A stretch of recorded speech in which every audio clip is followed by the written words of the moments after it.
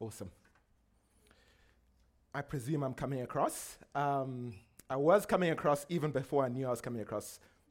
The worst nightmare happened to me this morning. I've always worried about the time when I was on but didn't realize it. Because you see, I sing particularly badly. And I was on, and I didn't notice. And then all of a sudden in the middle, I heard this voice. Like, that voice sounds familiar. It's like, Calvin, am I on? He's like, yep. So I hope I didn't do too much damage to your worship experience. Nah.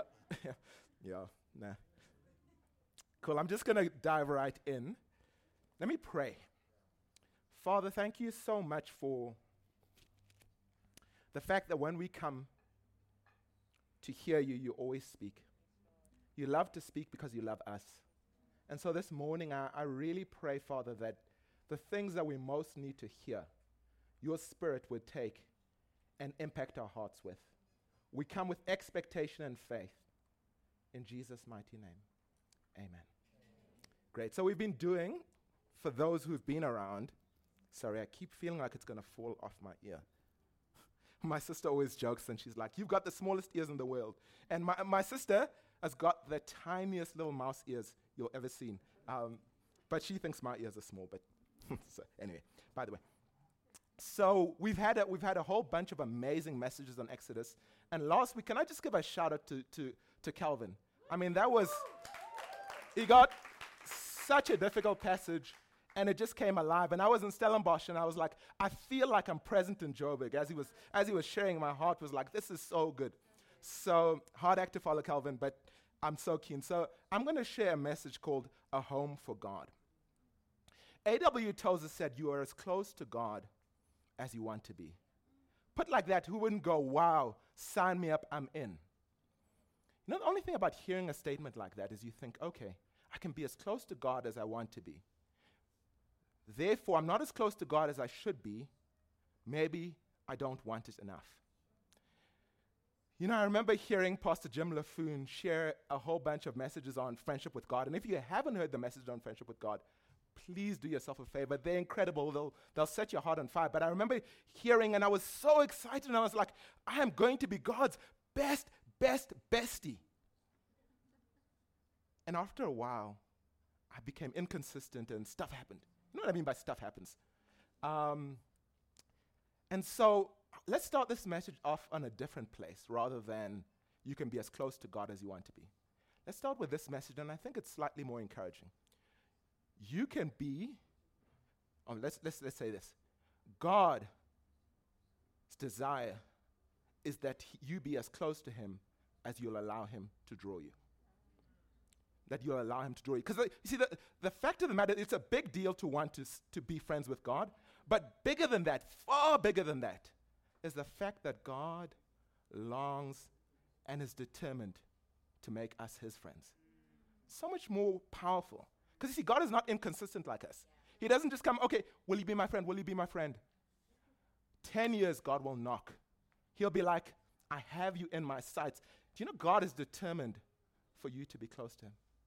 Not just random close. Have you seen the language that is used for our relationship with God in the scriptures? For example, you know, the psalmist says of God, all night long I dream about you and I think about you.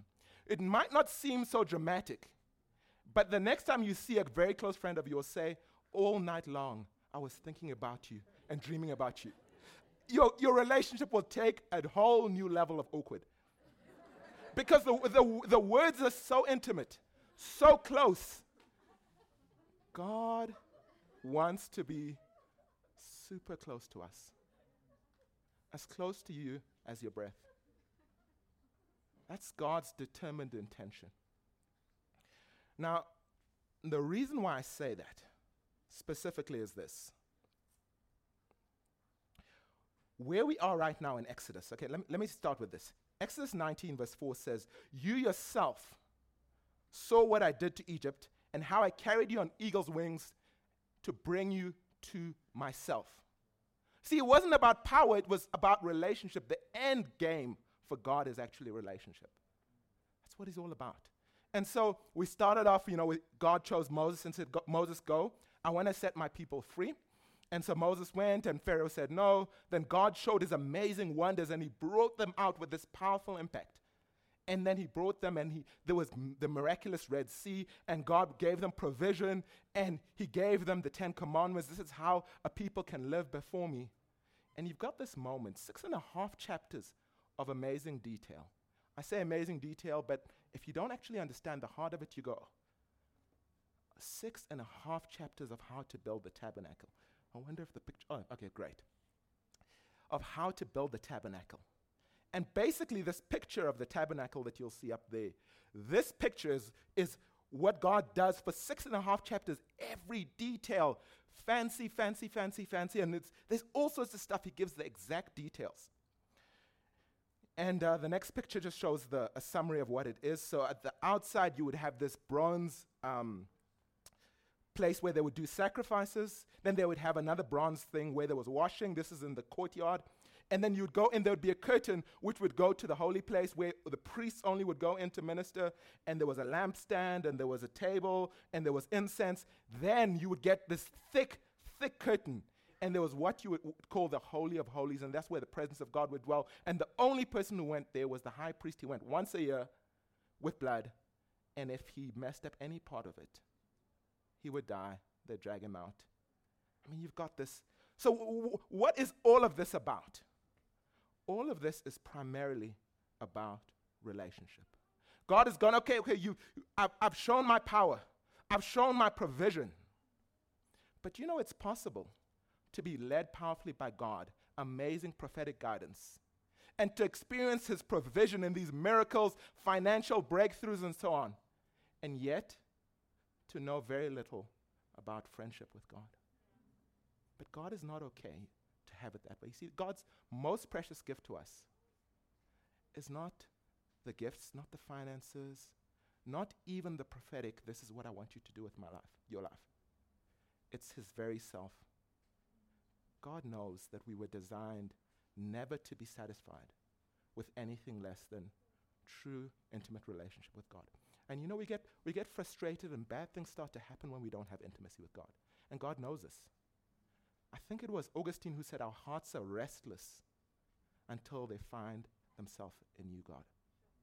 And you probably know a whole bunch of people doing strange things. You know, the ultimate thing is their hearts are restless. They might not even know it, but they long to know God. I can make this with 100% certainty. And I can say this as a prophecy over everyone here. You will never be fully satisfied apart from deep, intimate friendship with God. So that's what this message is really about. So here's my main scripture, Exodus 29, verse 42 to 46. Starting from verse 42.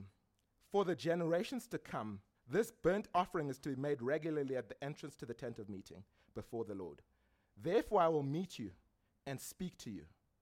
There also I will meet with the Israelites, and the place will be consecrated by my glory. In other words, my presence will be there, my real, full, glorious presence. So I will consecrate the tent of meeting and the altar, and will consecrate Aaron and his sons to serve me as priests. Then I will dwell among the Israelites and be their God. They will know that I am the Lord their God, who brought them out of Egypt so that I might dwell among them.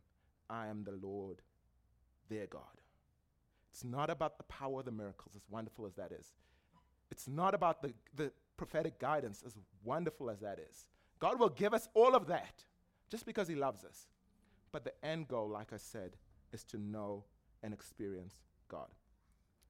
So you might wonder, what does all these 6.5 chapters have to do with relationship? I mean, if you've read it, you know it's about cutting bulls and goats and doves and blood and guts and incense and priestly garments. And I mean, it's elaborate, and it's continuous, and it's repetitive, and it's detail. Those of you who are not detail people, you're like, okay, maybe the interior designers are excited, maybe the architects, but I just want to go to sleep. Take me to the other stuff. But it is so powerful, and this is why. The first thing you realize there is we all get pretty excited when we talk about friendship, relationship with God, because we were designed for it. but there is first a problem. So, as they would go in, do you realize that this was a 3D experience? There would be the smell and the sights of blood, guts, and death everywhere. Yeah. What was it meant to remind them of? It was meant to remind them of sin and death. Because you see, the scriptures actually say that everything had to be sanctified or purified by blood. So they would sprinkle blood on absolutely everything. Read the account. It would be like even the priests sprinkle them with blood. Everything sprinkle them with blood. You know what this tells you? That everything is tainted by sin. Everything is tainted by sin. You probably know this reality. Maybe you went sometime to like something that you thought couldn't be corrupted, like you went to this charity event, and then someone inserted it and made it about them. Yeah. Maybe it was you. But all of a sudden you realize sin appears everywhere. Maybe you realize yourself, like you do something wrong, and all of the times that you've done it before in the past suddenly spring up and you realize, man, this sin goes deeper in me than I thought. You know what I mean? You thought, I thought I had forgotten about this, but it's as fresh in your mind as when you did it whenever. And it makes you feel slimy. My friend likes to say, you feel like a nappy that's been put in the microwave. Covered? Not a great picture. But it really tells a story, isn't it? It's like you look there, you see the guts, you see the blood, you see, and you realize that sin is deep, dark. It's even woven itself into our personalities, into our histories. You look back at your family and you just see areas of sin and twistedness and warping. And you know, some of us go to our family gatherings and we are like, I don't like the person I become when I'm with my family. You know what? Sin has woven itself into those relationships, and you suddenly that pops out and you're like, that's not me. Worse than that is the whole idea of death.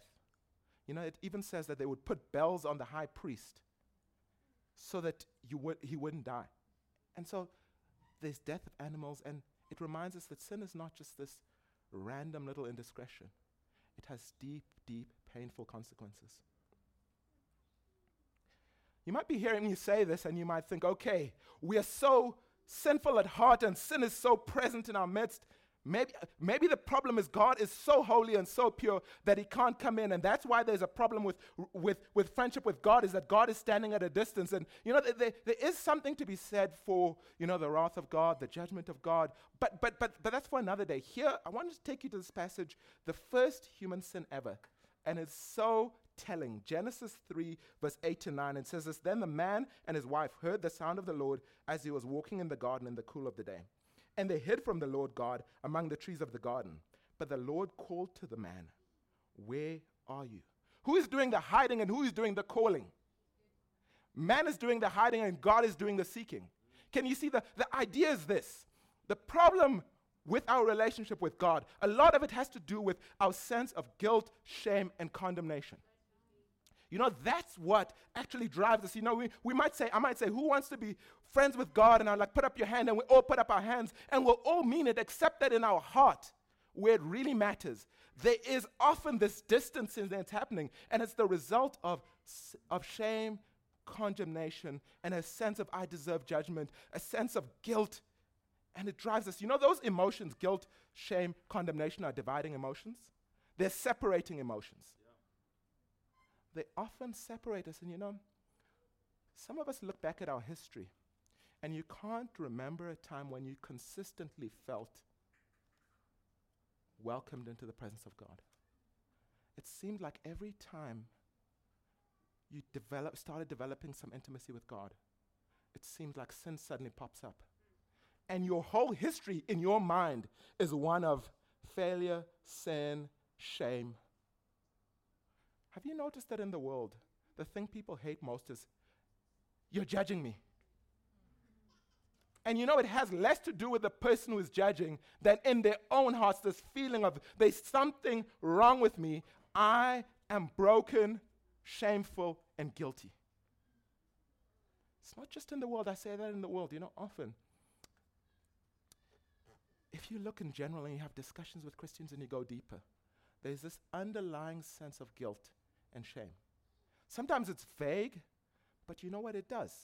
It separates and hardens our hearts from God because we assume God sees us how we see ourselves. That's right. Not welcome. And then we talk about God and we'll get excited and we say, God wants to be your friend. He loves you so much, and we speak the truth, and in our heads we go, okay, God wants to be my friend. In my heart we go, who would want to be my friend? How would a holy God choose me and draw this close? How can I believe that? You know, our brains won't say that, but our hearts will. And so that's the problem.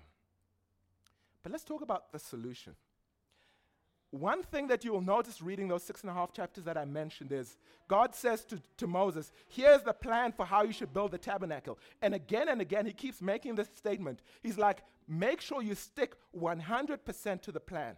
In other words, Moses, don't get creative now. I don't need your input in the process. Do exactly what I'm giving you. You know what the point is? The point is, here is the solution directly from heaven. This is not a man-made solution. Do you know often we think that we look at the tabernacle and we go, oh, wow, this was a novel idea. You know it wasn't. There were all sorts of temples at the time. All the peoples had temples, and they had their little god in this temple. And what they did was they would come to appease. They would have this idea of what makes this God happy. And God goes, no. The solution must come from me. Because, you see, the problem is religion is man's attempt to deal with the guilt of sin, but without dealing with the heart. And only God can do that. So he says, here is the solution. It's coming from me. Moses, don't put your hands on it. Don't add to it. Don't come up with this creative way. This is one of the most encouraging scriptures for me in the whole of the Bible. It's Hebrews 10, verse 11 to 14.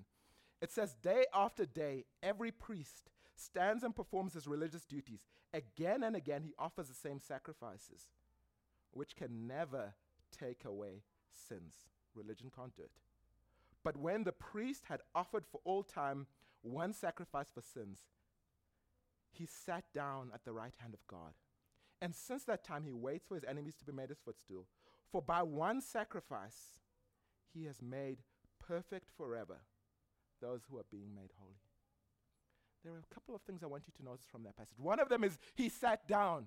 Do you know what that is? That is Jesus' mic drop. It's done. He sits down when it's all completed. You see that Hebrews is making the point that the other priests would offer, and the idea it says here is that it seemed to cover up for a moment, but you know, the second that it was done, sin seemed to pop up again, and there'll be another time for a need for an offering.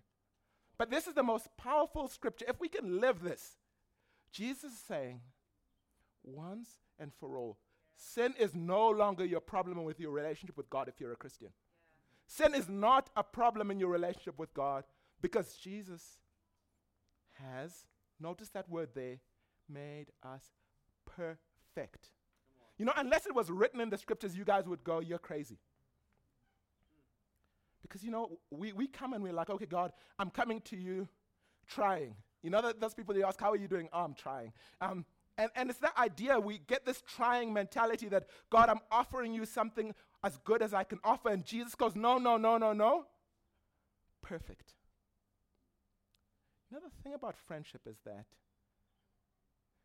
when someone sees you in a good way, what does that do to your heart? Think about your best friends. Part of the reason they're your best friends is because they only see the good stuff in you. And Jesus is going, no, I don't only see, I see the perfection in you. This is not heresy, this is true. You know, some of us need to take that word perfect and roll it around in our minds and allow it to sink into our hearts. Because I'll be honest with you, often I go, good enough. And God goes, no, perfect. Say it, perfect. I'm not saying to you say it, but I mean God saying, you know, 100%. Notice the word he has made. For one sacrifice he has made perfect forever. You know, part of the problem with relating to God is the inconsistency of feeling that you are good sometime and sometimes you are just failing. You're just missing it. And God is going, no. If you're going to relate to me, you're going to have to realize that I've settled this thing. I need no more assurances from you. Come because I've made you perfect. And the last thing I will say on this is this.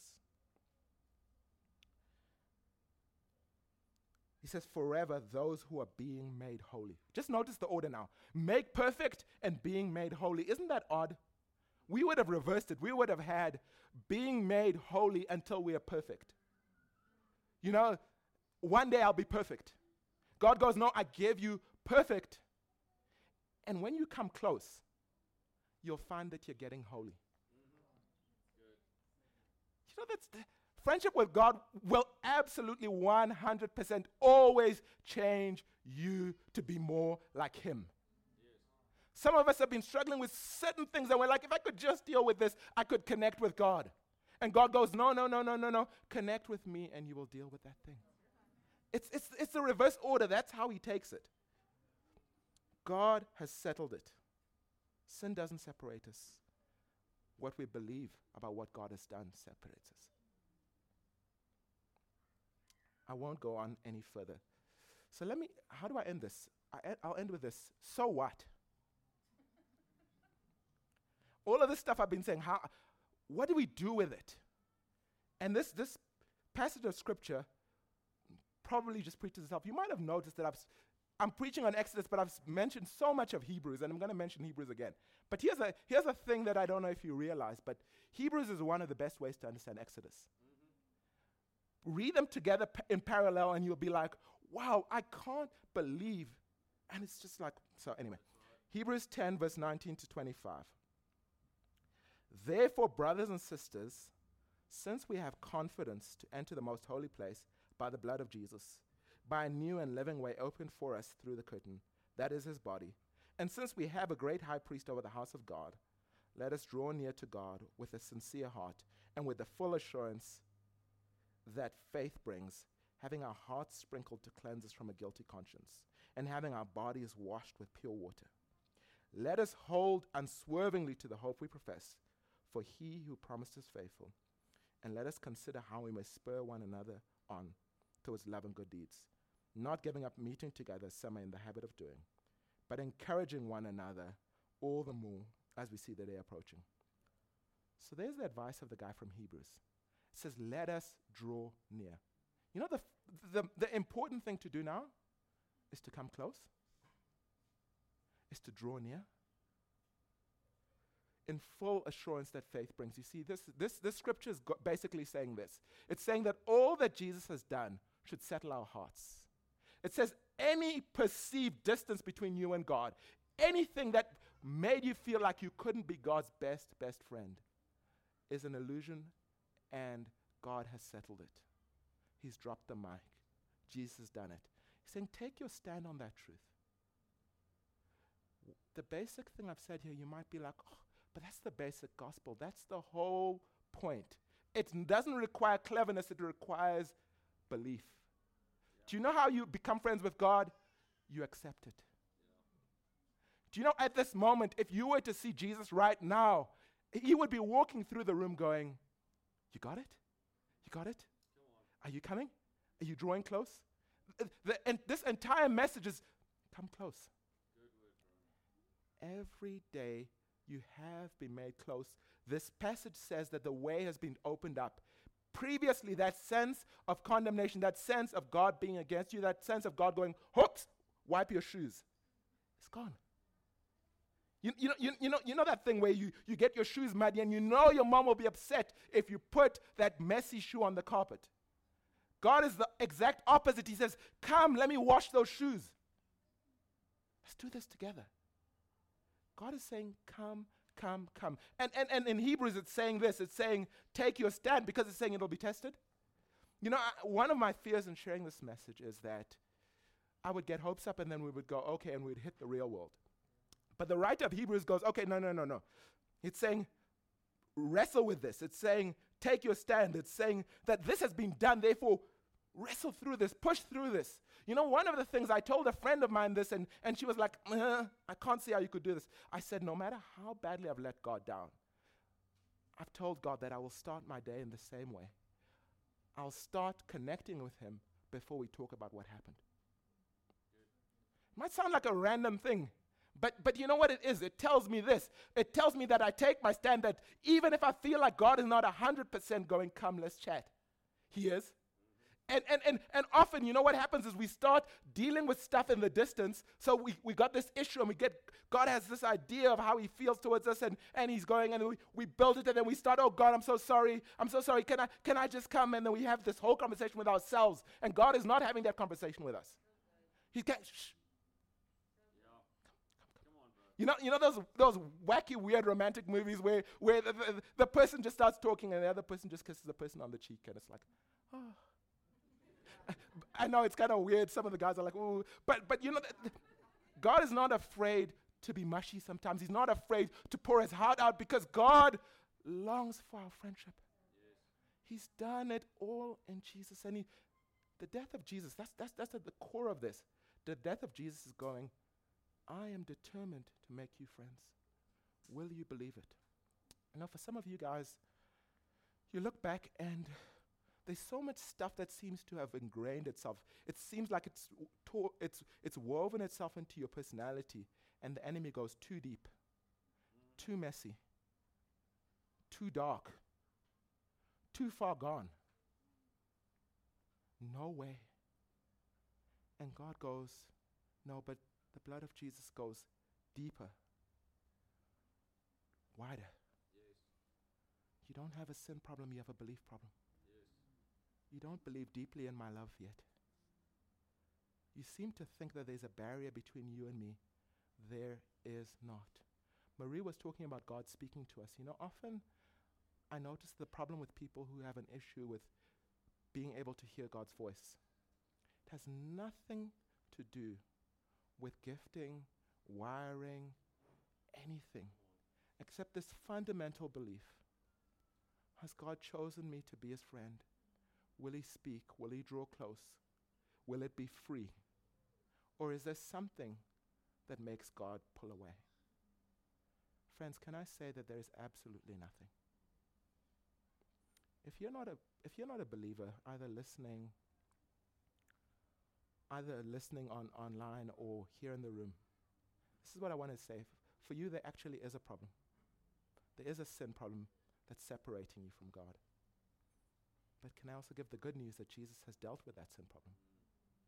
The solution has been there. And so God would say, would you come? Would you come? Would you draw close? He's saying, even for you, come. I'll deal with your sin problem if you will trust Jesus. So I'm going to pray for all of us. And the main thing that I want to do is I want the Holy Spirit to deal with our hearts. If condemnation or guilt or shame has been a thing for you, if it's been something that has weighed on you, and you thought, if I deal with this, I can grow in my relationship with God. Today, God is offering you the free step into closeness. That's the solution. I might go so far as to say, don't focus your eyes on that area.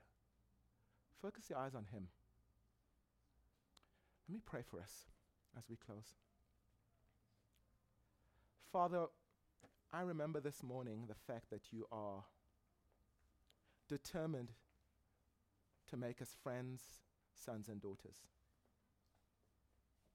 There's nothing that can keep us back from your presence. There's nothing that can hold us off. Jesus, I thank you that you have sat down. You have done what we couldn't do with our resolve, with our attempts to make it right. I thank you that your cleansing touch that goes into the deep, deep places, even into our past, that goes even into our future, that goes everywhere and says perfect. Holy Spirit, I pray that you would write perfect across our hearts. I pray where we're trying to figure out how this can be true. I pray that in our hearts we would believe it and we would receive it. We would receive the gift of friendship from you. And for every person who doesn't yet know you, Jesus, I pray today, even as they make the commitment to say, Jesus, I want to be your friend. I want to know you. Holy Spirit, give them the confidence as they repent of their sin and as they turn to you. In Jesus' mighty name, amen. Let me hand over to Andrew.